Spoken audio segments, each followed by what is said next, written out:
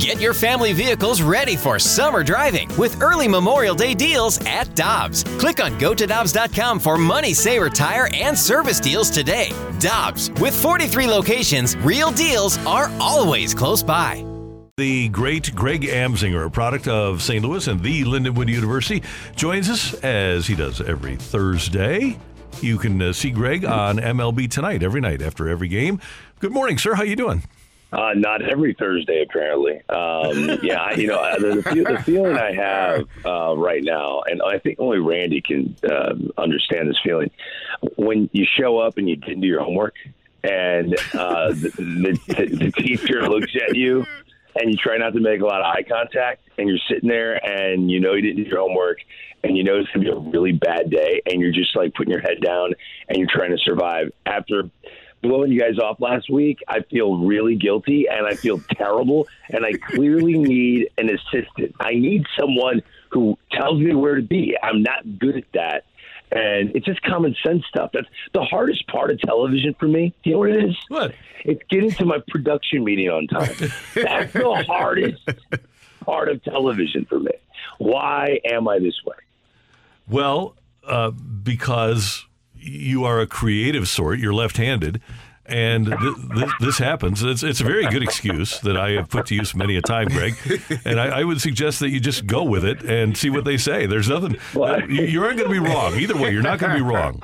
You know, Randy's got a different tone when he snaps into the BS mode, because you can clearly hear he's had to use the BS mode of his voice numerous times to make excuses for his behavior. You don't really hear it all that much on the radio, but it's clearly in there when he needs it. Greg, let me tell you something. I never went into a class unprepared and cowered and didn't make eye contact. I always said to the teacher, "Hey, how you doing this morning? Good to see you." You were like Max Scherzer. Exactly. Don't clean the glove off. Exactly. Okay. And then you go back in the dugout, you put more sticky stuff on your glove, and you come right back out into the game. And you're like, "Go ahead, check me out. I dare you to throw me out." That was my question. What did you make of Max Scherzer getting tossed and his reaction to that happening? Well, listen, everyone wants to defend Max Scherzer. If you love baseball, why wouldn't you want to defend Max Scherzer? On this show, he's from St. Louis. We should all defend St. Louis and Max Scherzer. But at the end of the day, when the umpires say it's the stickiest hand they have felt, it's the stickiest hand they've ever felt. There's something to that. You just won an award, Max Scherzer. We either need to, get your sweat checked, or we need to really understand that something was going on with you yesterday. So I'm sorry. If you have the stickiest man hand in all of baseball, then maybe we need to really address something, because this is something to check for. Sticky hands. And you have the stickiest hand they've ever felt. When you listen to Bellino, the umpire's description of it, it kind of grosses you out. I read the quote out loud on television last night. It's like, once we touched his hand, our fingers wouldn't stop being sticky. And I'm like, ew. All the umpires, some hand sanitizer, because that sounds like COVID 2.0. It's gross. Well, it's funny, Greg, because I think a few days ago or a week ago, he was literally on a podcast talking about how it's hard to tell the difference between rosin, how you can make it really sticky compared to an illegal substance. Do you think he was just trying to cover his tracks a little bit? I think they're all trying to get an edge, and he was pitching against his old team, the Los Angeles Dodgers. He really wanted to perform well. He came in with an ERA over 4. And my biggest gripe with this, okay, and I argue with Dan Plesac, pitched in the big leagues for 18 years. He's like, look, the number one thing pitchers want is a good grip. And these baseballs today, they're not rubbed up like they used to be rubbed up. They come in very slick. And he's like, and I'm going to tell you something, Greg. Every hitter, they want me to have perfect grip of that baseball, because if I don't, I go, let me cut you off. I know how this is going to end. You're going to hit me in the head. That's the only outcome of this. If you have perfect grip, I get hit in the head. That's the only thing that happens. It's not a ball 4. You're erratic around the plate. It's not a hanging slider, right? It's not like you hang a slider when you don't have perfect grip and I can hit a home run. No, the only outcome, apparently, if a pitcher has bad grip, is hitting the hitter in the head. which to me is complete BS. Max Scherzer wanted the psychological confidence of having pinpoint command with his pitches. And after the game, a reporter asked him, hey, your spin rate really didn't go up at all, and your velocity was up just 1.4 miles per hour. And he goes, thank you. Exactly. I got no competitive edge. That's complete BS. If his confidence to have that baseball in his hand and throw a two-seam fastball that starts at the hip of Max Muncy and then just slides to the right and catches the inside part of the plate. If he has that much confidence to throw that pitch because his grip is so immense, to me, I don't need the numbers and the data to tell me whether or not he had an advantage.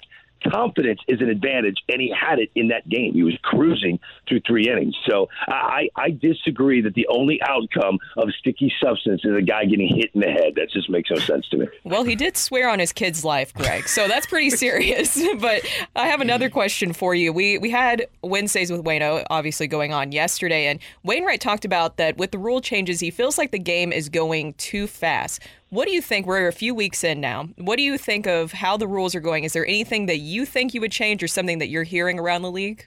Alex Avila, I was on TV with him last night. His father was a longtime GM of the Detroit Tigers, and he said, I want 5 more seconds added to all situations. So with no one on base, I want it to be 20 seconds. When there's someone on base, I want it to be 23. I just feel like as I watch the ebbs and flows of a game, when there's no one on base, third inning of a scoreless game, it's not going the speed it should be going. It needs to slow down just a hair. And I kind of looked at him and I go, we're not really worried about you. we're not really worried about me. We're not really worried about anybody that's got a job right now or is old enough to drive. We want young people to watch baseball. We want young people to play baseball. We want them to sit and be excited that the game's on television or on their iPad or on their phone. We want it moving at a speed that is conducive to the future of the game. No offense to Adam Wainwright. I adore the man. But we all have to get on board. This is a rule that as older people that love baseball, we all have to enjoy it. We all have to get on. It reminds me of my first job in Terre Haute, Indiana. And my news director was a woman that didn't like sports. Her name was Jeannie Garner. And what she told me was, and she had a terrific career. I guess I'm calling her out a little bit. She actually worked in St. Louis for a while. And she knows our holiday. I'll tell you that. Anyway, what she told me was, I want a human interest story out of you every single day in the 6 o'clock sportscast. I'm like, well, that sounds kind of hard to do. She's like, or you're not going to have 3 minutes of sports. You got to give me a human interest feature. I'm like, I just think people in the market, they kind of want sports. And she's like, this is how people in sports work, okay? They're going to watch anyway. They're watching anyway. You have to get the 80% of people who don't watch sports to watch your sportscast. And that stuck with me. And it's always stuck with me throughout my entire career. So when you watch MLB Tonight, I envision a married couple sitting on the couch and the husband's watching MLB Tonight again. And his wife's like, do we really have to watch baseball all day long? And then she hears me and Police Act goofing off. And maybe she's like, well, these guys, to herself, these guys are kind of funny. I'll just sit here quietly and let my husband enjoy this baseball game. I'm trying to cater to the 80% that isn't fixated with baseball. In these rule changes, we're catering the sport to the people that don't love it yet, the people that aren't obsessed with it yet, and we're trying to bring in new fans. If you're already hooked, let's all go to Starbucks together. We got a caffeine problem. But we're trying to get other people in line at Starbucks. That's the key of these rule changes, and I think we're all eventually going to get used to it. Greg, if you're one of those fans from my generation, you remember the Oakland A's of the early 70s with Reggie Jackson and Sal Bando and Catfish Hunter and Vita Blue. If you're one of those fans from the 80s, you remember Dave Stewart and Ricky Henderson and Dave Henderson and the Bash Brothers.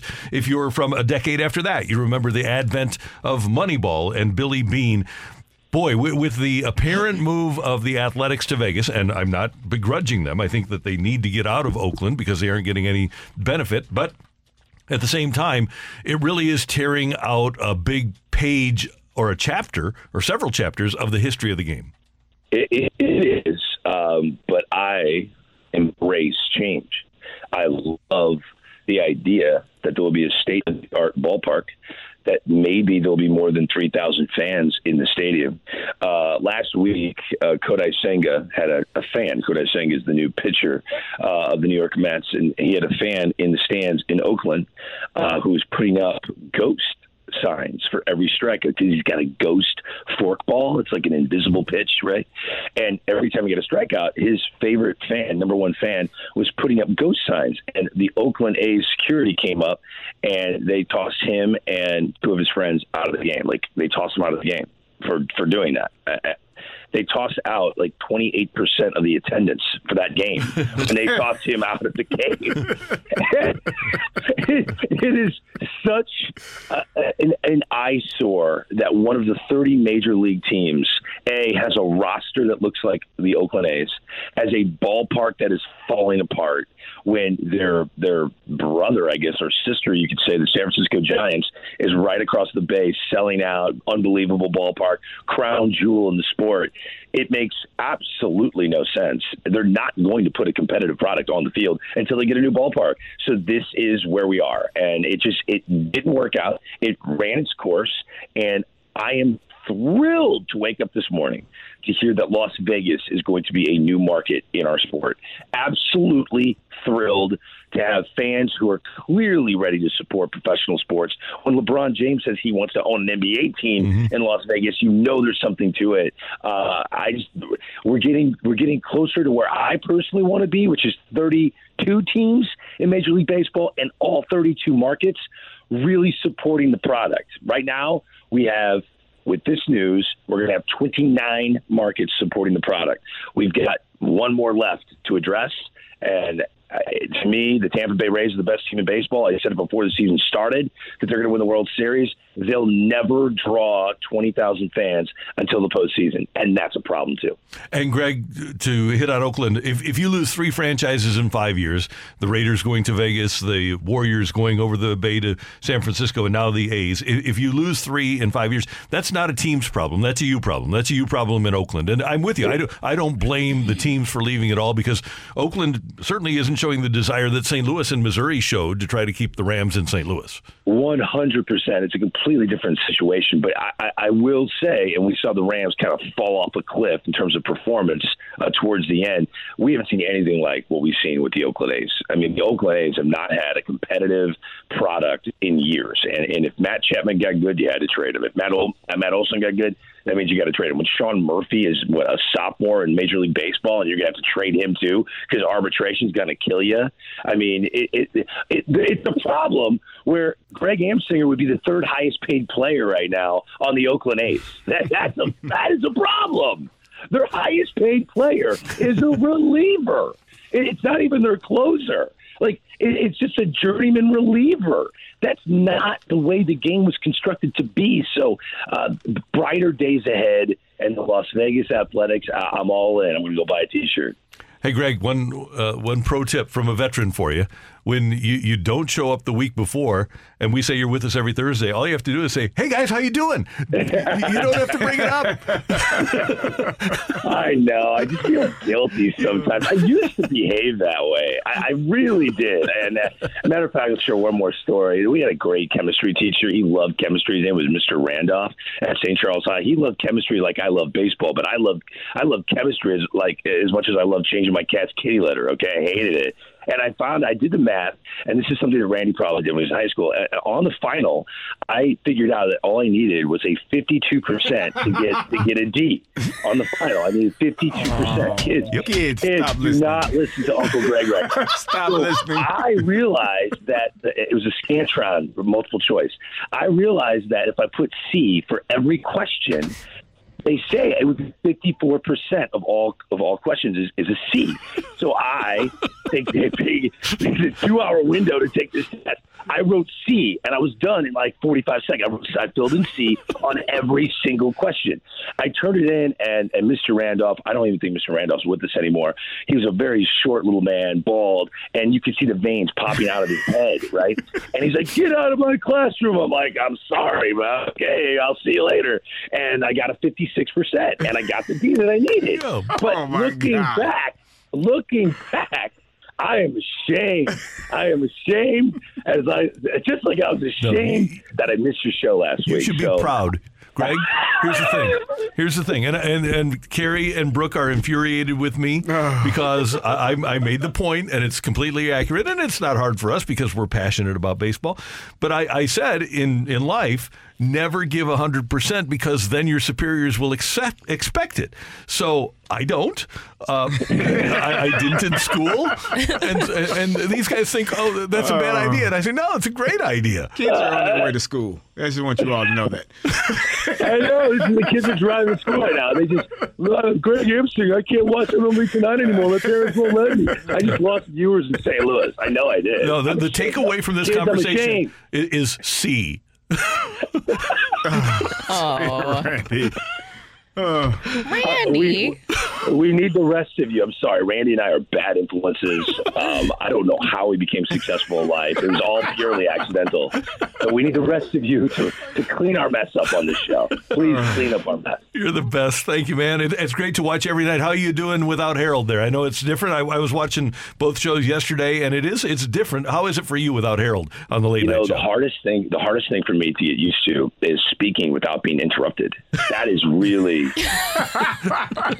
I'm wildly uncomfortable. Like I'm waiting. I'm flinching. Like someone's got to start. I actually told Dan Plesac in the commercial, like, can you start talking over me? Like, I don't like finishing all my sentences. That's the number one hardest thing. Is that aspect of the show. But I dearly love Harold, and he's doing a great job in the early MLB Tonight. And so far, so good, man. I think the show's been great. And if we could spread the wealth on the network, it's good for everybody. Absolutely. And you have a great product. Greg, thanks so much. Good to talk to you. We will do so again soon. All right. Take care, guys. See you, brother. That is Greg Amsinger, MLB Network. I'm glad that somebody is, hey, just get a D.